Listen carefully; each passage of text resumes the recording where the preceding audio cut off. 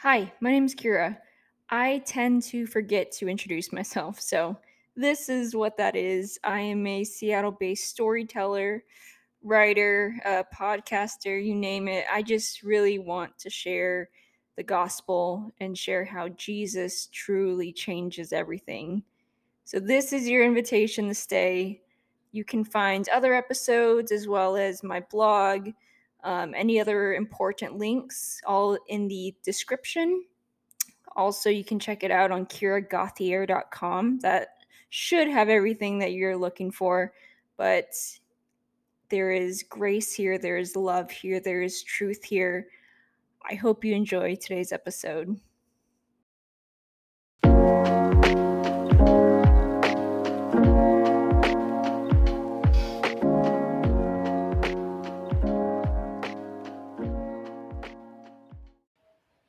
Human nature is also interesting to me.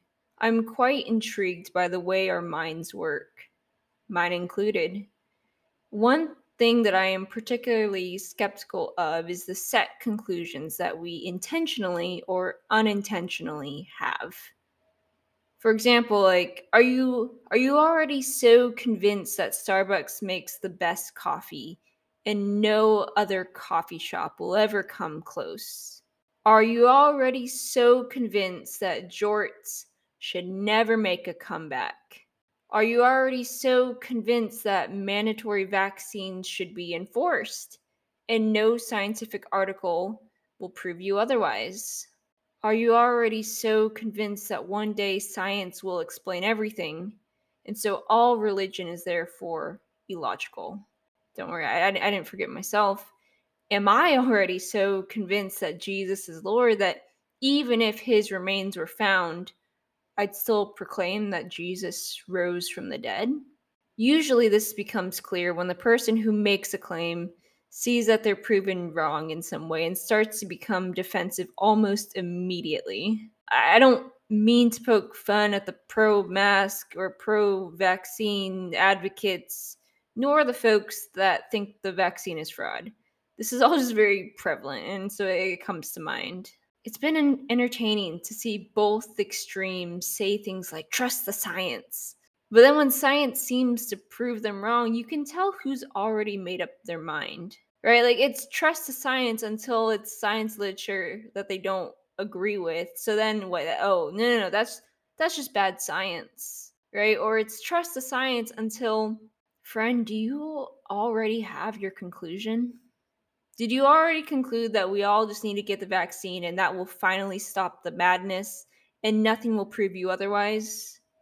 Or, friend, did you already conclude that this disease was just a way for the government to instill fear in us and anything that says differently is just fake news? And listen, I'm not saying that you should never have a strong opinion about something. I think it's equally troublesome when someone is just wishy washy about everything. But I wonder if it would be helpful to just slow down and be much more quicker to listen than to speak. I'm not perfect, obviously. Like, just spend 2 minutes with me on a good day and you'll see. This is embarrassing to admit, but I happen to notice myself do this very same thing during conflicts.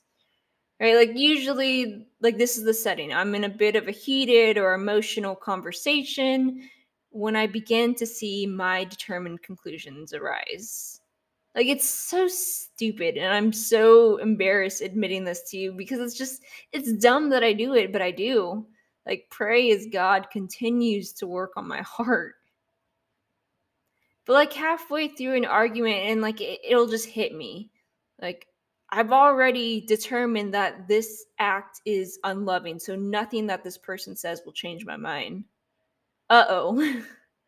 Right? Or how about this? Like, this person has no idea what I'm going through, and so how could they possibly give useful advice? Uh-oh. Or what about this one? Like, that news article was written by this company, so it must not be true. Yikes, man. Like, it's the worst thing too, because I'll like be deep in this conflict, standing strong and what I've concluded, and then it'll just like hit me. It's like, gosh, dang it, God. Like I did it again, huh? I should probably apologize. It's really embarrassing how stubborn and immature I can be, but I don't know, maybe you can relate. I bring this up because I think for some, when it comes to sharing the evidence that points to Christianity, there will never be enough for you. I mentioned this in my podcast episode about miracles, but I think we have this tendency to always want more.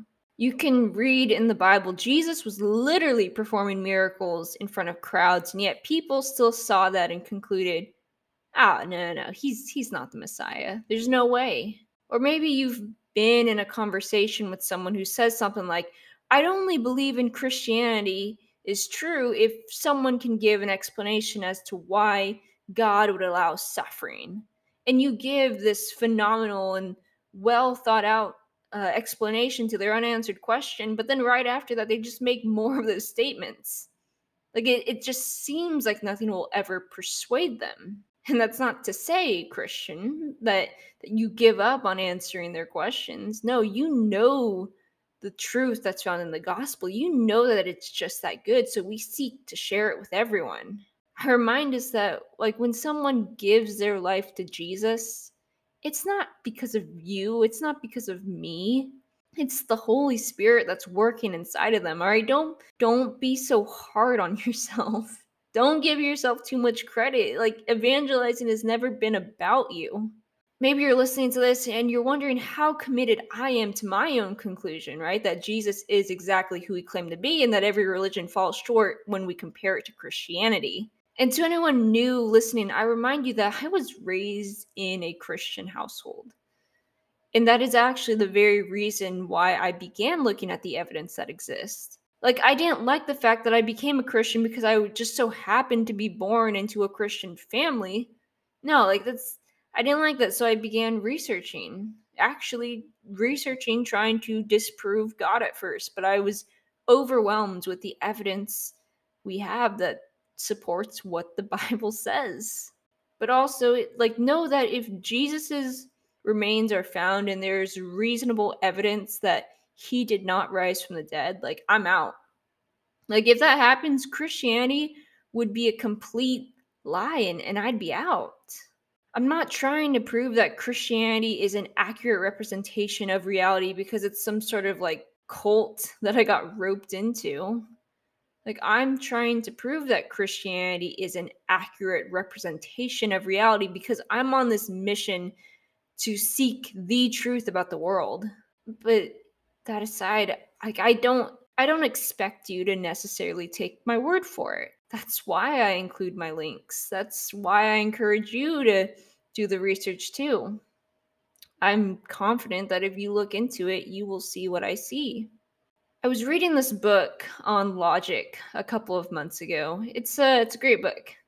Clearly, the author is not a Christian, but that's beside the point. If I could summarize the book, I'd say that each claim needs to be taken for what it says, according to its context and based on the evidence that exists. And he gives a lot of examples throughout the book, talking about, like, this is how you're supposed to back up your claim.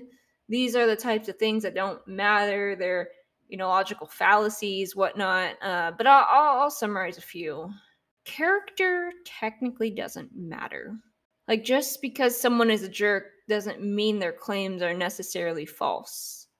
Like, their character has nothing to do with their claim. And that said, my Christian friend, this does not give you an excuse to be a jerk. No.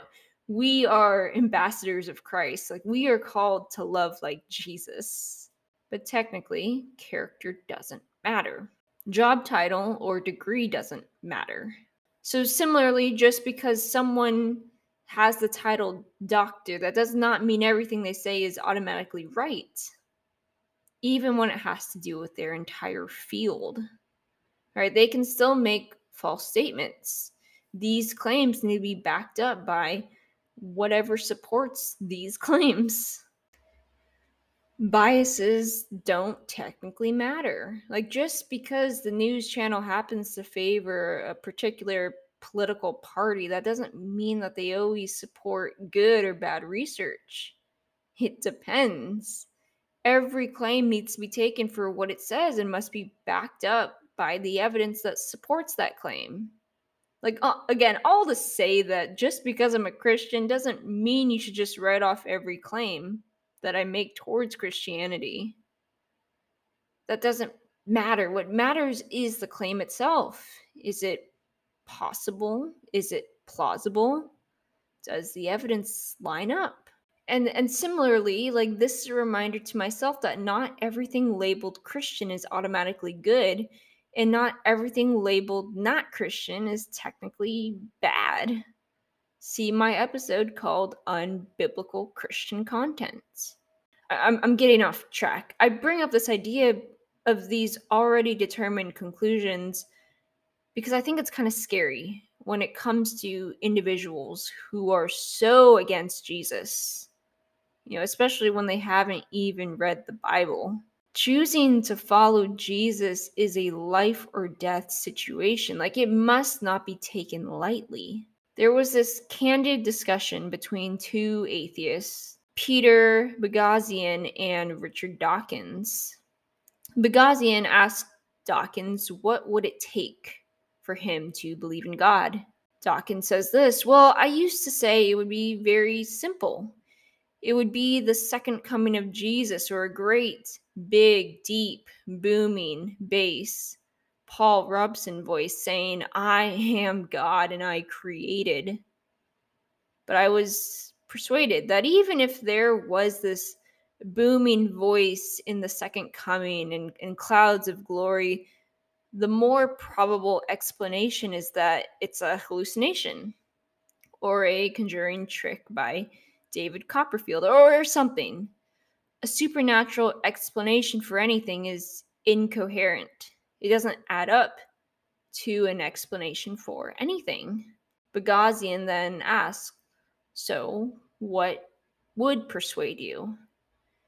Dawkins replies by saying, "Well, I'm starting to think nothing would," which in a way goes against the grain because I've always paid lip service to the view that a scientist should change his mind when evidence is forthcoming. Did you catch that? His determined conclusions or presuppositions have entirely ruled out any reason for God. And so I gently ask you, are you so set on the fact that God cannot exist that you've already ruled out anything that could prove otherwise? Despite your answer, you're not doomed for life.